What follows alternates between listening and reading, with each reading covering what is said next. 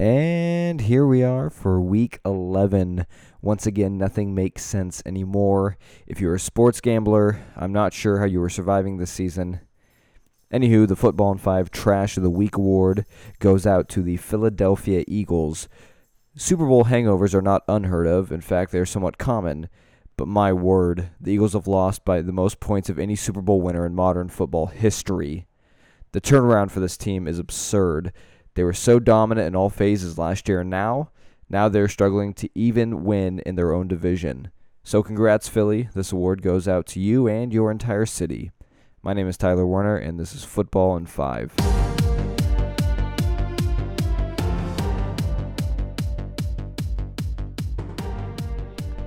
Packers-Seahawks Thursday night kicked off this week with what I'd call an odd cross-division rivalry. This game was a close one, but in perfect Mike McCarthy fashion, he punted the ball on 4th and 2 with 3 minutes left and arguably the best quarterback in the league. Hawks ran out of the clock, and that's all she wrote. Seattle wins a big one at home, 27-24. Cowboys-Falcons.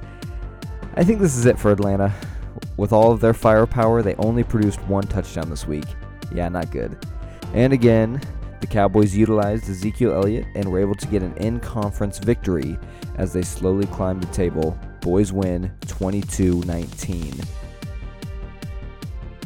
Bengals-Ravens. Surprisingly, the magical pairing of Marvin Lewis and Hugh Jackson wasn't enough to beat rookie Lamar Jackson. And he didn't even throw it. Lamar rushed for something like, 25 times, which is the most attempts by any quarterback ever.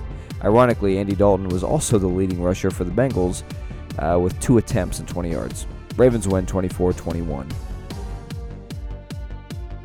Panthers-Lions. If you were ever curious as to how Ron Rivera got the nickname Riverboat Ron, well, this game explains it all. Carolina scored in the final seconds and could tie the game with a PAT, but Riverboat Ronnie went for 2. It was a good play call, but Cameron Newton missed his open receiver. Matt Patricia was confused as always, but was happy when he found out they won. 2019. Titans-Colts. Wow. So I have 2 excuses. Tennessee's defensive coordinator, Dean Pease, went to the hospital in the middle of the first quarter with a medical issue, and Mariota got hurt in the second quarter when his offensive line decided to take the afternoon off. Both should be back this week. Colts' offensive line continued to play well, and it turns out Andrew Luck's a good quarterback. Indy wins big at home, 38-10. Buccaneers-Giants, deja vu.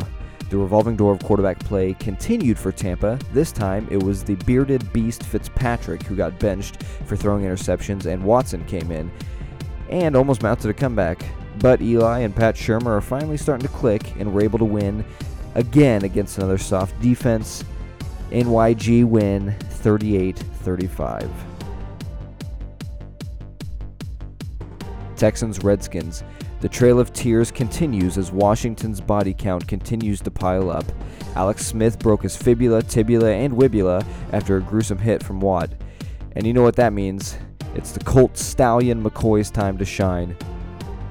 However, Houston is the luckiest team, I think, since the 2013 Seahawks. They get away with a defensive pass interference at the end, and the Redskins had to settle for a long field goal to win, but missed off the post. Bill O'Brien can't keep getting away with this. Texans win 23-21. Steelers-Jaguars. Jacksonville's feeble-minded team continued their self-implosion this week by giving up a 16-point lead. Big Ben made up for his 3 interceptions by rumbling and scrambling his way into the end zone in the final seconds to win the game. Pittsburgh wins 2016. Raiders-Cardinals. The battle for first overall pick is starting to heat up. As badly as John Gruden wanted to lose this game, his team prevailed. The Cardinals continued to get David Johnson the ball, but lost the turnover battle. Cough, Rosen, cough. Oakland reluctantly won 23-21. Broncos-Chargers. This game turned out to be a fun AFC West battle. The youngsters Philip Lindsay and Cortland Sutton have been stepping up and playing very well for Denver the past few weeks. Rivers and co. continued to look good on offense, but the Broncos held out in the end 23-22. Eagles Saints. Whichever Fox executive that dubbed this as America's Game of the Week needs to be fired yesterday.